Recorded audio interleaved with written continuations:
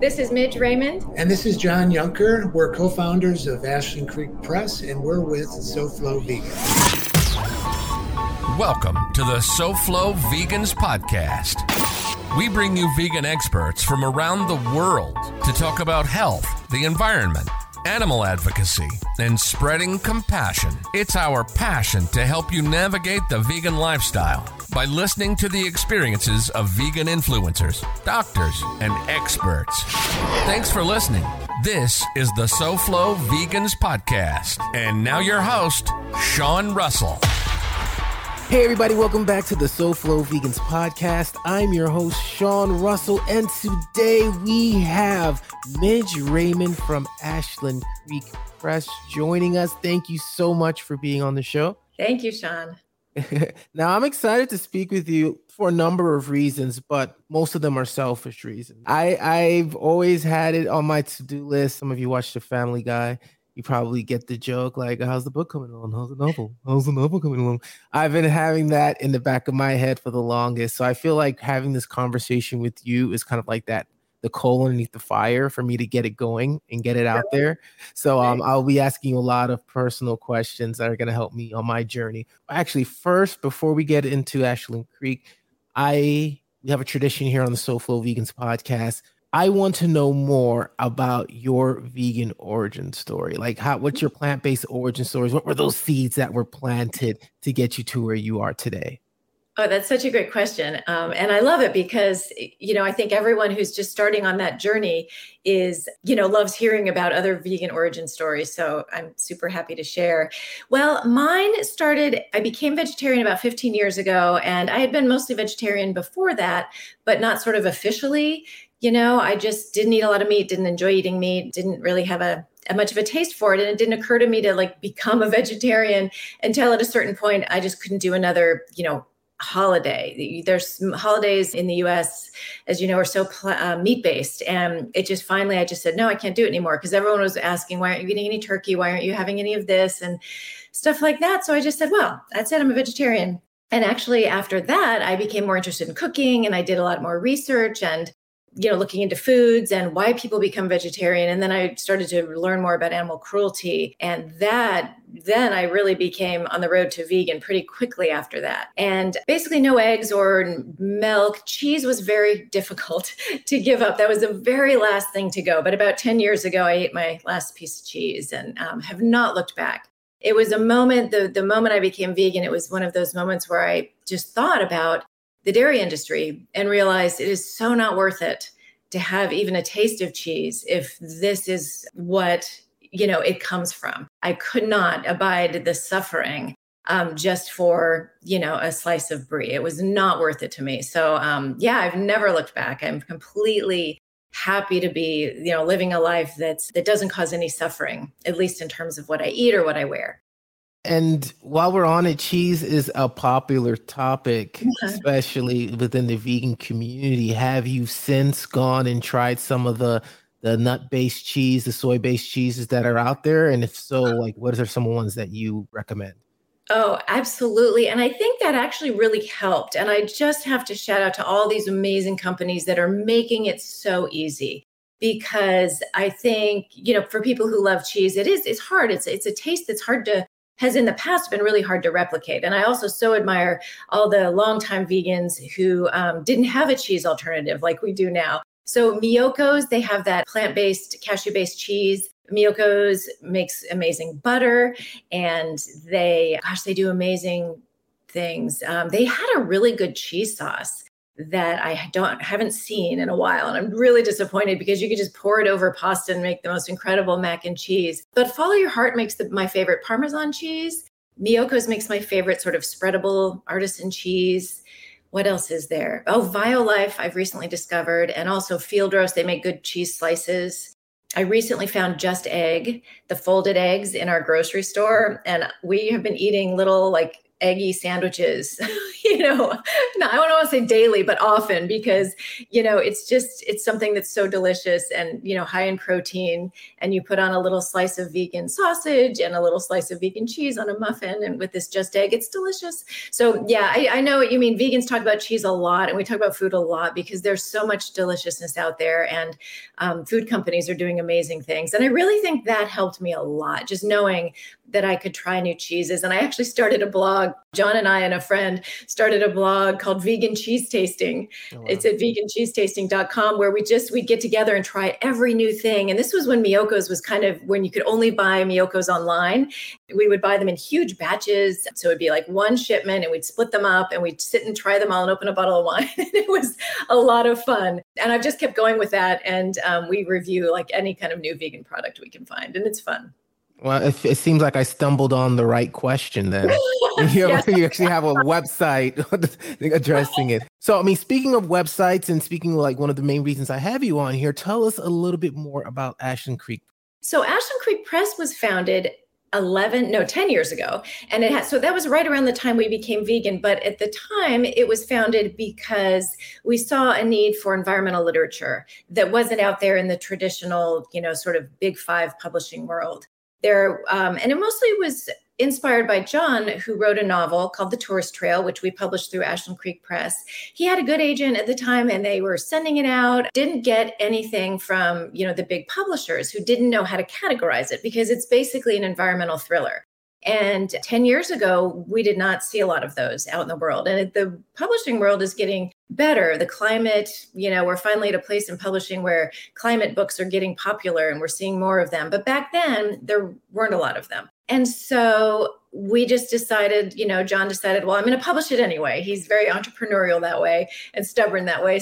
So that's what we did. And then we decided, well, we should have, a way for other writers to find homes for their books if they have environmental themes. And so that's how it all began. And we really had amazing luck in terms of getting great books with these environmental themes, animal protection themes. So it was clear to us that there was a real need out there. And so we've been going since 2011.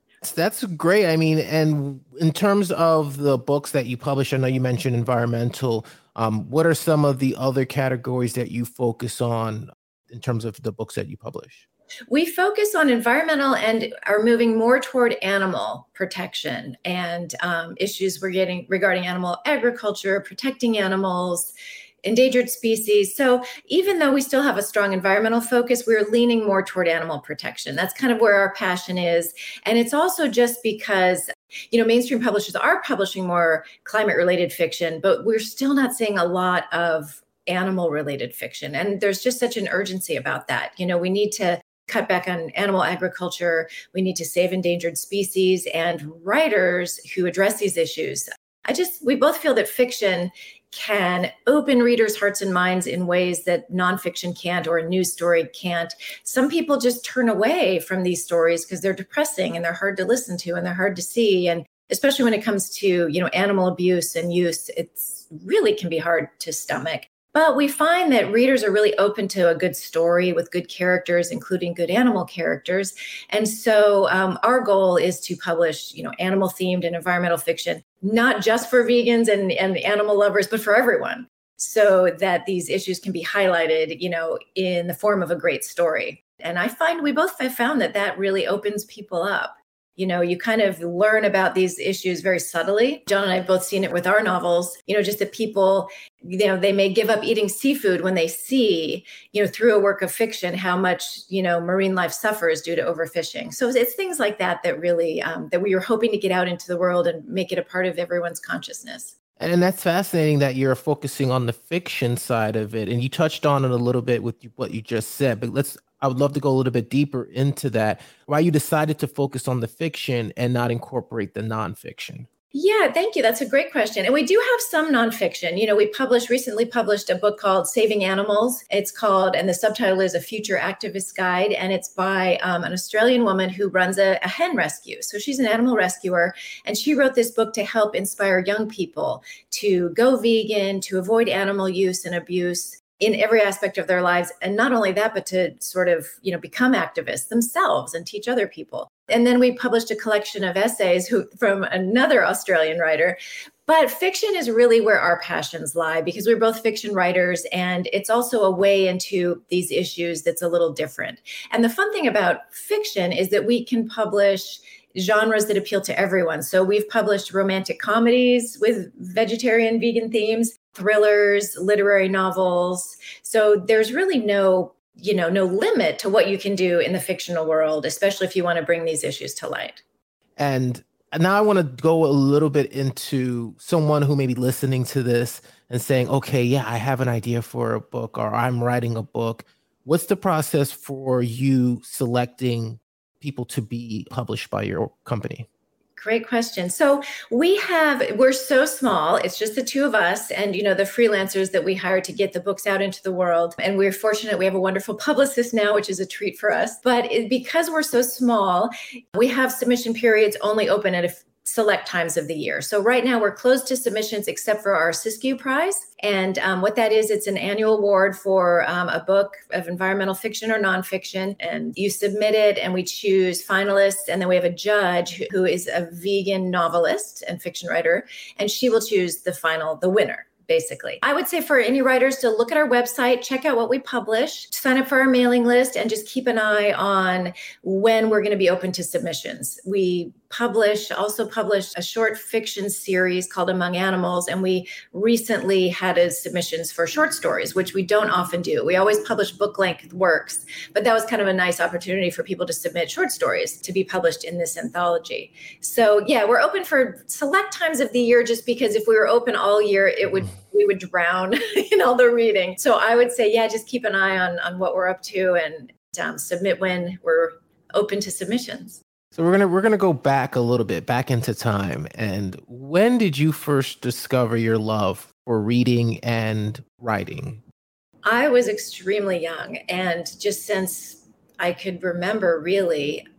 For one, I'm not strong in all areas such as math, forget about it. Science eludes me unless there's a story attached to it. So I related to storytelling in terms of being a reader, and also, how I would express myself artistically. I can't draw, I can't sing. Like, I virtually have no talents, but I can put words together. So it's partly just the lack of having any other skills or talents whatsoever, but also just being really, really drawn to reading and writing. So ever since I was little, that's what I've been drawn to. And then, of course, I was curious about a lot of things in school, studied psychology, studied journalism. Once I realized, I actually had to go out and get a job and no one's going to pay me to sit around and write stories. So with that in mind, I explored a bunch of different options and eventually worked in publishing. So when John and I started Ashland Creek Press, we had both worked in publishing in New York and in Boston. And by the time we founded Ashland Creek Press, we'd both had a lot of experience to put it all together. I was in the editorial side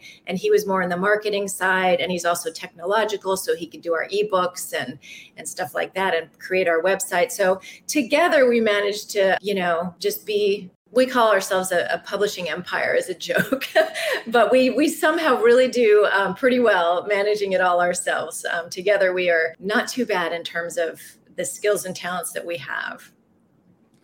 And, you dropped a few gems in there in terms of like tidbits and advice, but I would love to get your thoughts for anyone out there who maybe their submission period is closed, you're not taking any, but they still want to get it out there. What is some advice for those individuals in terms of getting their books published? Oh, absolutely. I would suggest subscribing to Poets and Writers. It's a nonprofit organization that publishes an amazing magazine that comes out 6 times a year. We still get it, and I've gotten it for some 20 plus years. It's a really wonderful publication where you not only can look for submission opportunities in terms of, where to submit a short story, where to submit a novel, but they also, you just learn about the industry and you hear from writers and their processes and their struggles. It's really a great magazine. I also would suggest signing up for the free newsletters of publications such as Publishers Weekly. They send a free newsletter about the industry. So you can just learn about, what the trends are, who's publishing what. You learn a little bit more about the big publishers and the small publishers, as well as, kind of you never know what they're going to be looking for, but you can just learn a little bit about the industry and who the players are. And that shifts all the time. So it's kind of good to keep up on that. There's another great resource called publishersmarketplace.com. And if you are actively looking for an agent or a publisher, they have a portal that you can subscribe to for $20 a month. And then you can have access to all the information you need to find an agent or a publisher, what they're looking for, how to contact them, etc. And is it important to have an agent when you are looking to get published? Like, what is why would somebody want to have an agent? Yeah, a literary agent is necessary to get into the big five publishers. So if you wanted like one of the big five publishers, such as Random House, Simon & Schuster, etc. And they have many, many imprints. It's almost impossible to keep track of all that. So you would need a literary agent because that's the only way they accept submissions. And some of the smaller presses only accept agented submissions as well. But the really small presses and even some of the mid-sized small presses don't necessarily need, accept only agented work. So for example, you don't need an agent to submit to us, but we do get a lot of agents submitting to us. We accept both. And I think that's really nice. I don't think that will ever change because it can be really challenging to find an agent. And I understand why it's necessary for the big five publishers. For one, they're huge. Their contracts are confusing. It's a much bigger process. But with a small press, it's usually a smaller team. The contracts aren't as complicated. So they don't necessarily need to go through that extra layer. So Poets and Writers is really good as a magazine because you'll learn more about that as you read it. They also, if you just go to pw.org, you can get a huge amount of information, without subscribing, and a lot of resources on how to find an agent or a publisher. So I would say discover how you want to publish, and then you'll know your next step. So if you really have a commercial book, like a thriller or a mystery or a really romancy romance novel, that would be a good fit for a big publisher. But if you have a short story collection or very literary work or something that's just really quirky and you're not sure how it would fit in, on the bookshelf at your local bookstore, then a small press might be a better idea. So it's something about figuring out, once your book is ready, figuring out who's my audience and how do I reach that audience. So right now, what is the landscape of books in general? Because I know over the last couple of years, I've seen things change. I've seen Borders and Barnes and Nobles, whatever, come up and go down. Like, where does it stand right now? Well, where it stands right now could be totally different in a few months. You're so right. It has been changing so much, especially with the closure of bookstores. And the recession about 10 years ago didn't help. Pandemic hasn't helped. So a lot of the issues that booksellers are having and that readers are having too is that everything's going online. So if you have a beloved bookstore, one thing I would just say is support your beloved bookstore because they do a really good job of hand selling books. And so, the landscape has changed in terms of how books are sold. A lot of more of it is online. Ebooks are popular, but they haven't taken over print. Audiobooks are extremely popular nowadays. I feel like, a lot of more people, they listen to books instead of reading them. And so that's interesting too. That's an interesting shift as well. I think the need will never go away for people wanting a good story. I do think that, all the streaming channels out there and our devices are taking a lot away from books, which is difficult. It's harder to compete with all that now as writers. I do feel as though fewer people are reading, but book sales have actually been pretty robust in the last couple of years. Even though the pandemic has made retail really hard for a lot of, brick and mortar stores, a lot of people are reading because, they're at home, they have more time, they can't do their usual things, their usual social things or their usual travel. So books have done okay over the last couple of years. And I hope that trend continues. We want to hear from you. Visit our website to ask a question, leave a comment, or tell us how much you love the show. We'll play some of your messages during the episode, as well as directly to our guests. So be sure to leave your name and city and visit SoFloVegans.com/podcast. I will say that I consume a lot of books, but I do it through audiobooks. Yeah. Now, I've always felt like there's a little controversy with audiobooks. Are you really reading an audiobook? So I just am curious to kind of see where you stand with audiobooks in terms of, versus like actual books. That's a great question. I kind of thought about this a lot when ebooks came out too, because I'm such a print book person, which sounds a little contradictory for an environmentalist, but I do use my library a lot, and if I have a book that I don't need to keep on my shelf forever, I will pass it on. But yeah, I love print. But I have embraced ebooks a little bit because there are some books that I want from the library that aren't available in print. They only have the e-version. So I'll get them. And I've realized it's not so bad to read on my little device, So I'm coming around to that side. Audiobooks, absolutely, they're reading. It's weird. I don't do it a lot because I'm not a great multitasker. And if I'm sitting there experiencing a book, I kind of like to read it. I'm a visual person that way. And I have, listened to audiobooks on road trips, or if I'm cooking something, I'll listen.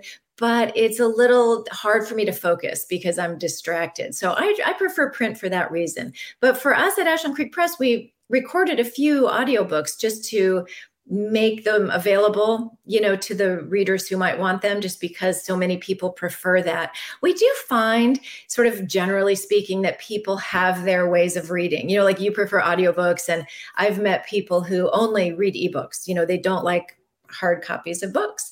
And so we really, as publishers, we have to try to meet those people where they are, meet those readers where they are, however they prefer to get their books. So they're all valid, I think. And they're all, I experience audiobooks really differently, but I think that's just me. I think a lot of people really enjoy listening to books.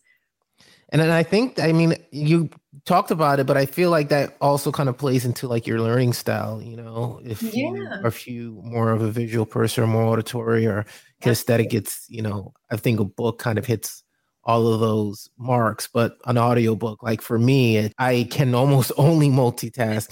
So it's like being able to listen to the book and be on the computer and have a couple of other things going. I can rewind it real quick if I need to. But libraries, what is the state of right now in terms of them? Public, I guess it's only really public, but what's the health of that? I think it probably depends a lot on the community. I think it's very local. Our local libraries had a few hiccups in the last few years just because of funding. And of course, a lot of libraries had to shut down and close because of the pandemic, which is really, really hard for a lot of people in the community who need libraries to use computers, or, for a lot of people, it's the only way they get their books.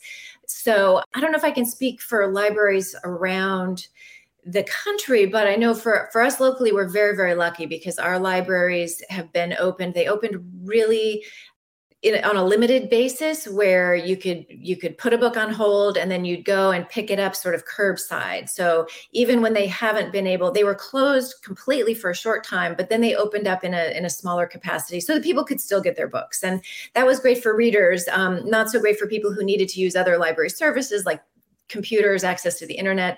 But I feel like we're in a good region here in Southern Oregon. Our libraries have been really, accessible to us, which is great. But I know that a lot of people, they experienced longer shutdowns in their communities, and that's tough. So yeah, I think it's very community-based, but their libraries are just so important. We are such a huge fan of libraries, and they've really been supportive of our books, and we've gotten a lot of books into libraries. And I always tell people, if your book isn't in your local library, request it. Just have a friend request it so it gets in there.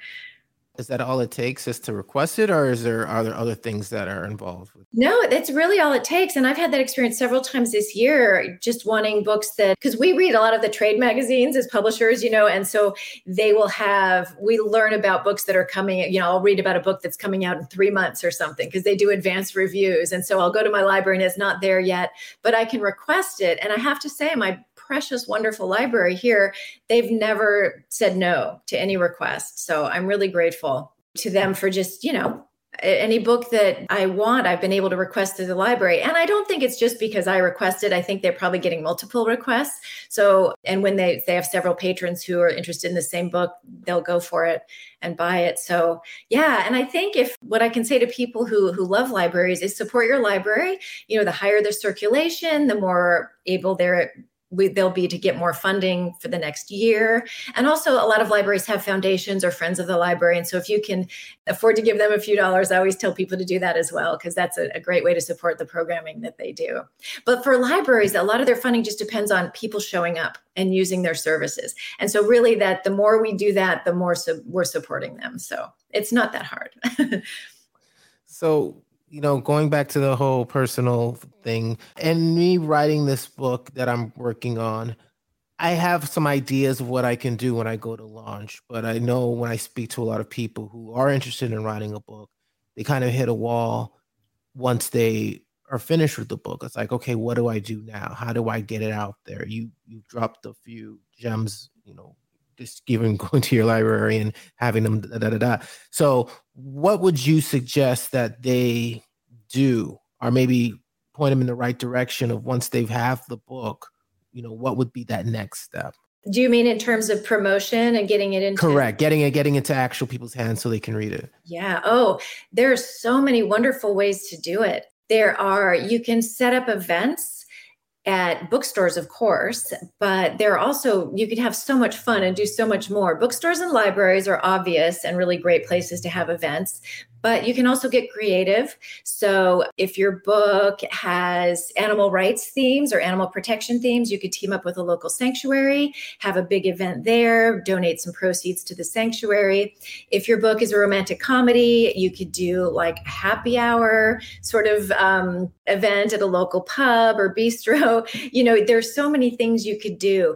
Education is also a good idea. So for libraries in particular, a lot of times I'll do an event that's not necessarily just about me and the book, but it's something that can teach readers something. So my first book is a short story collection called Forgetting English, and all the stories are travel related. So I did a lot of travel writing workshops when I was out promoting the book. So what the good thing about that is if I went to a bookstore or library, I could also promote other people's books. This is a great book about China. This is a great book about, the Middle East or whatever. And then I could talk a little bit about my book, but also the fun part of it would be for people who like to travel and who like to write. So I'd give them some hints for travel writing. I'd give them some writing prompts to get them writing about their own experiences. So educational components are always really great when you're promoting your book. What can you teach people and what can they come away with that's personal to them? So, but I think there's really no limit in terms of the types of things you can do to get your book out there. We donate books as part of packages for fundraisers, so if there's like a local organization that's doing an annual event to raise money, we'll put together a book package with books and chocolate and maybe a little tea or some wine, and just make this little package that they can auction off and the proceeds will go to their organization. And so that helps our authors because their books are getting into the hands of new people.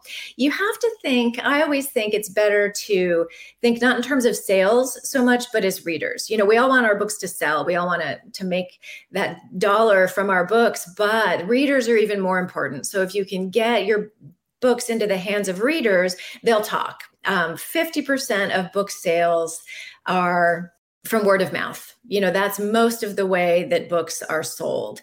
And so if you can get give away a book, you might have like 10 people who hear about it and then go and buy it. So it's all good. Hey, how's it going? Oh, I'm sorry about that. I had a little emergency I had to deal with. All right. It's not a publishing emergency. It's something else. Not a publishing, personal.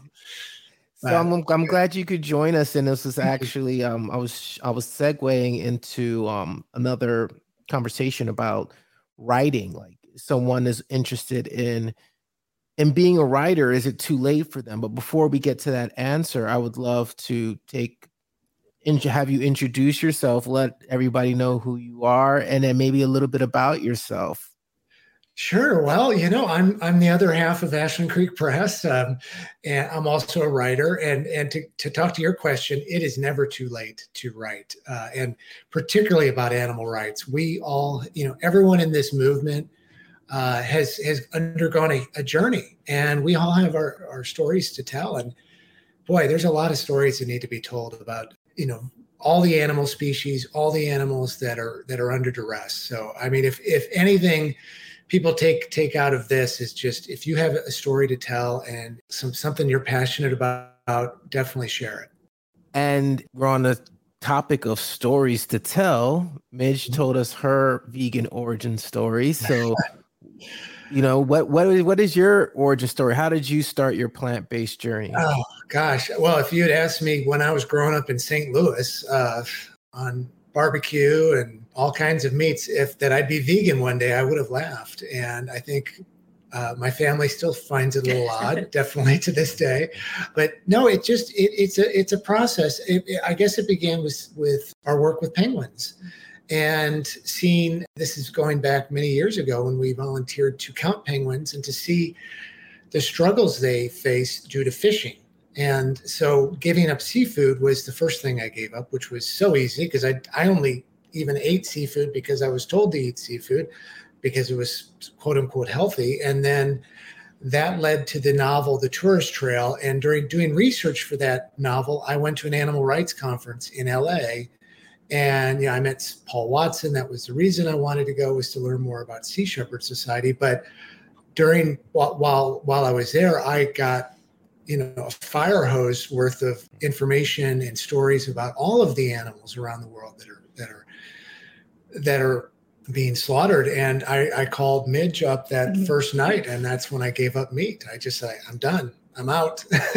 and so that was really the defining moment of my life where, I started, that was vegetarian, and then a little bit of cheese I held on to, but I left that behind a few years ago.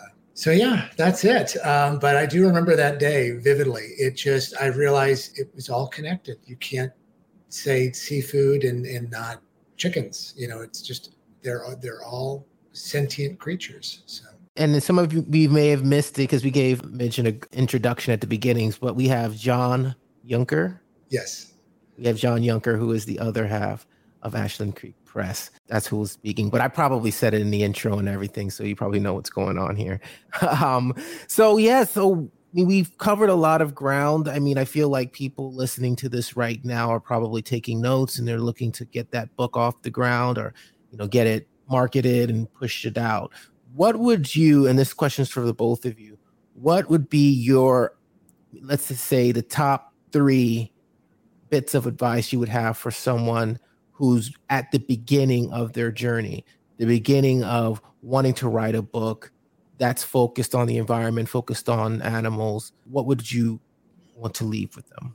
Well, one thing that comes to mind for me is, and this is in this book we put together called Writing for Animals, and it's something that I started doing years ago here in Ashland because we have local deer here. We're in the middle of nowhere, a lot of forests around, and some of the residents, the newer residents, wanted them killed because they're a nuisance, they thought. And so I started writing letters to the editor as a deer and writing from the perspective of a deer because this was the voice I felt was not being heard.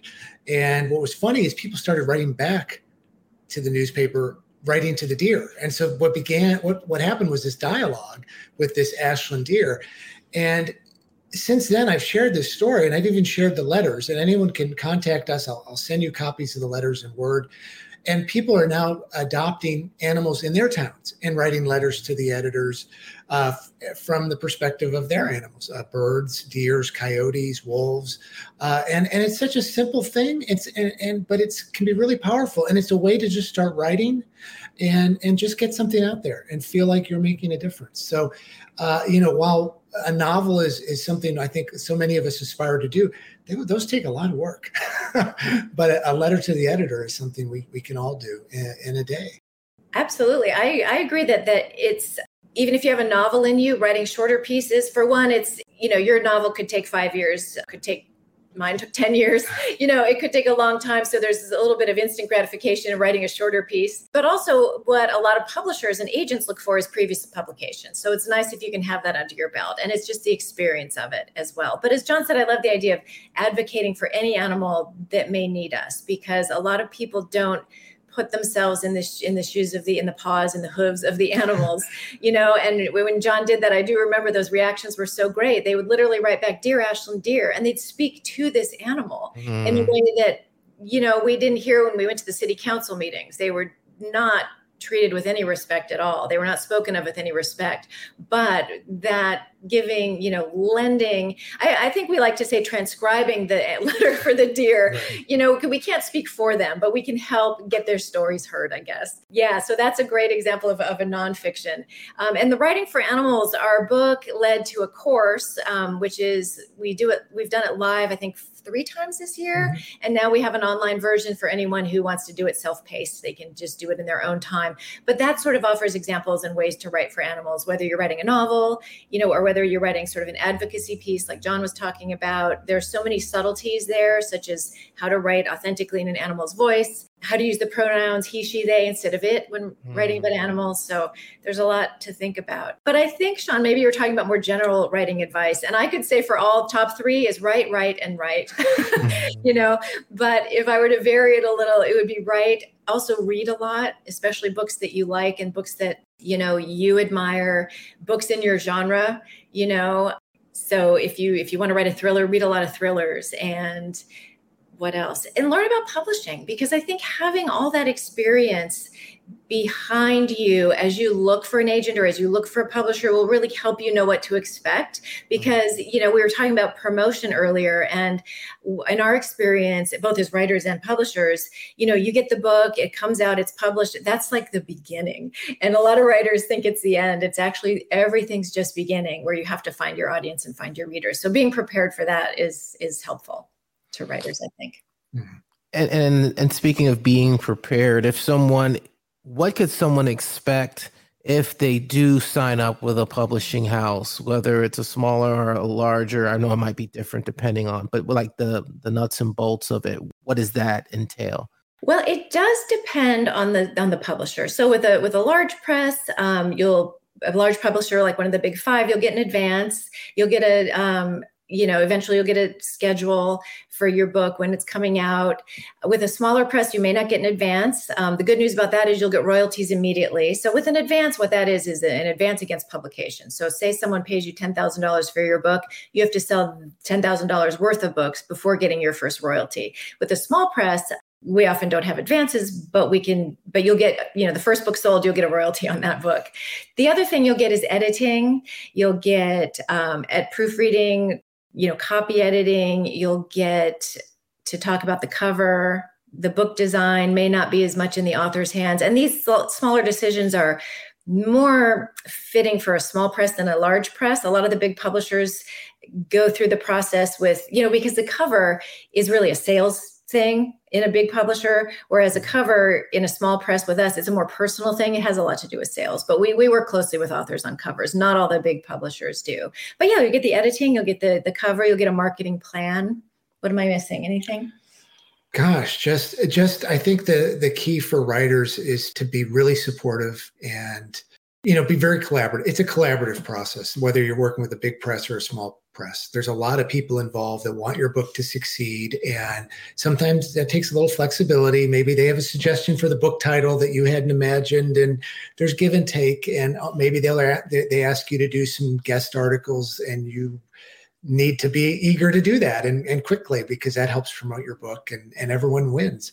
And also, I think most importantly is taking a long view. And I know small presses, particularly us, we remind our authors that it can take years to really find your audience. And we have books that have been published for 5 years plus where they're selling better now than they were the first year. Bigger publishers sometimes give up on books more quickly because they're publishing so many books per year.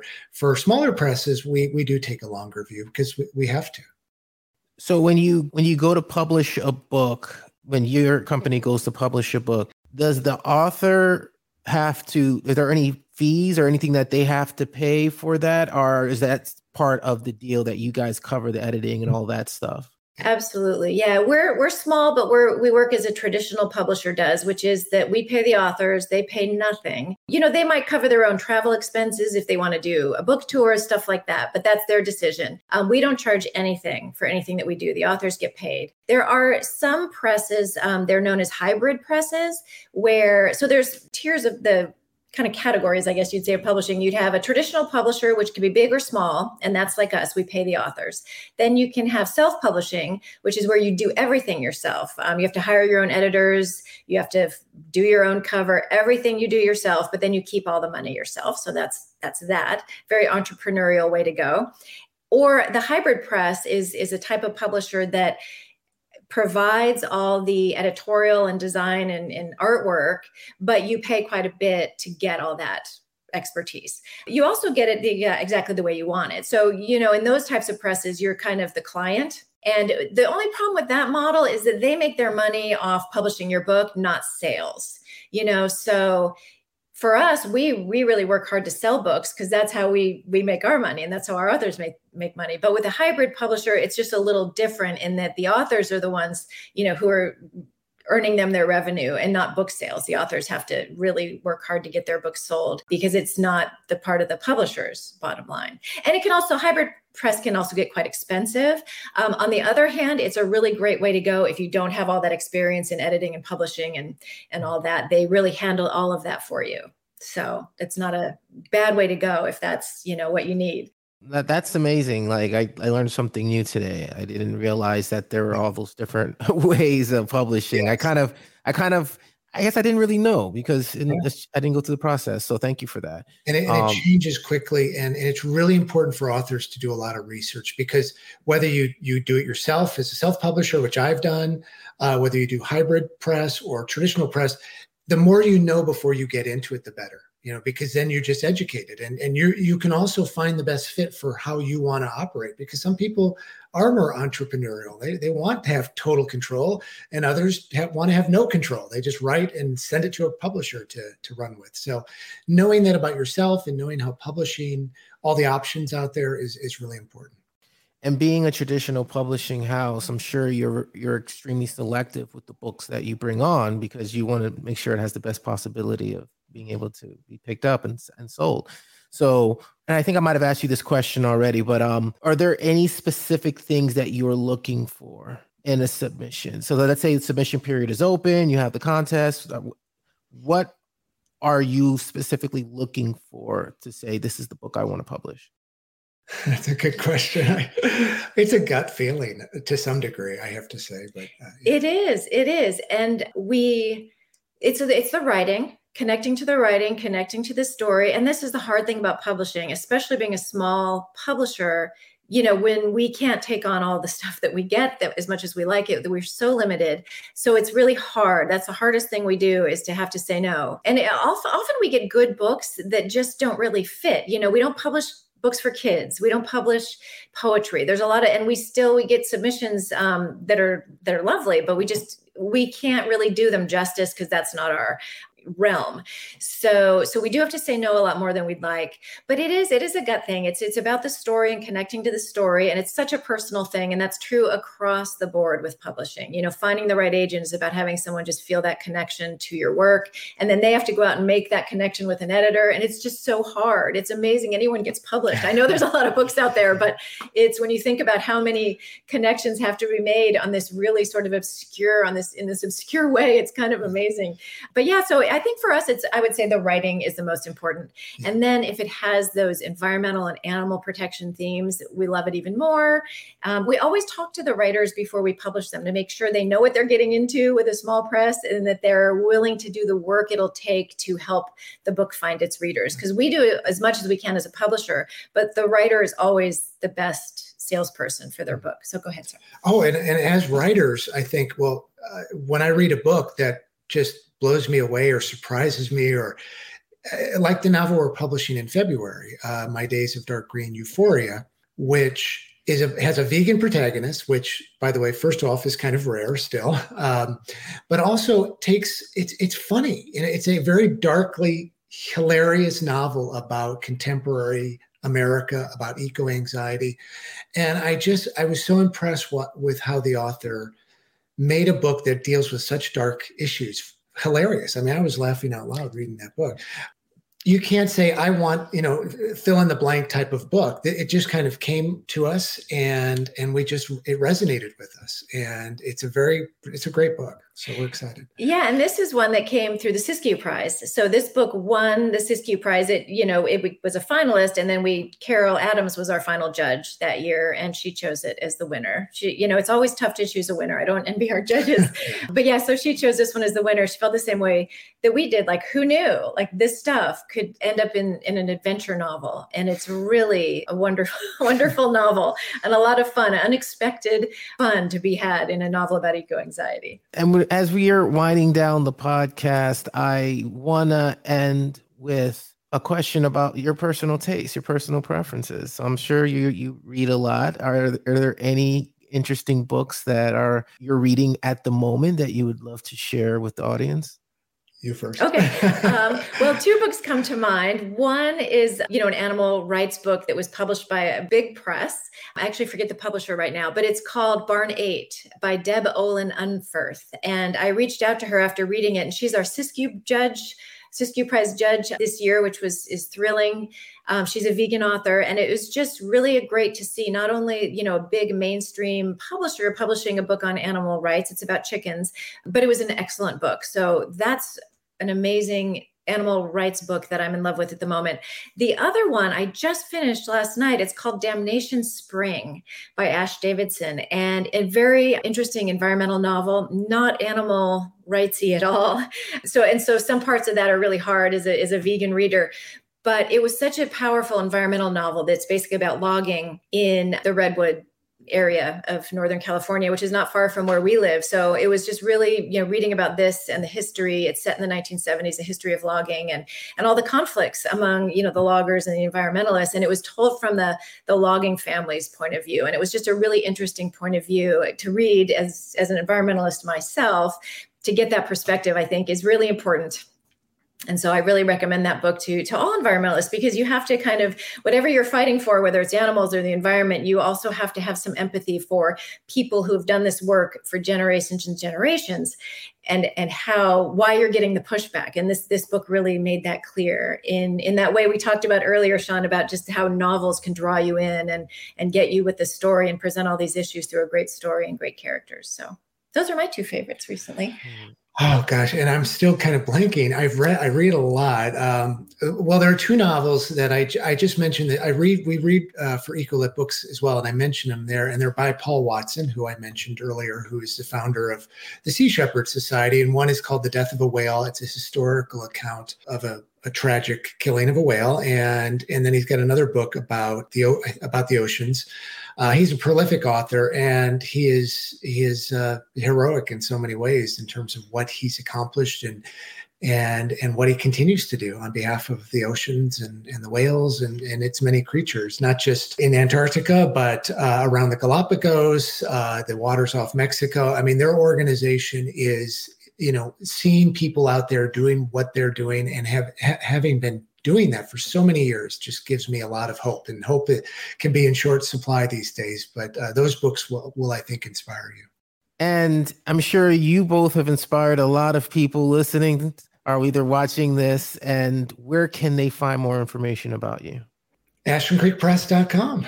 Yeah, absolutely. And I also would just invite people to reach out to us with questions. I mean, even our Siskiyou Prize is open till the end of December 2021. And I'm not sure when we're going to open again, but, especially we love hearing from vegan writers. And if there's any questions we can answer or any sort of advice that they have, I mean, we just invite people to contact us, because it's one thing we've learned from our Writing for Animals classes is that there's so many people out there writing for animals, writing for a better world for animals. And it's so inspiring to us to hear from them. So we would just welcome that.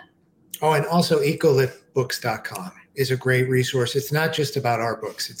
We've got a number of reviewers, and there's a lot of really good books that get reviewed there.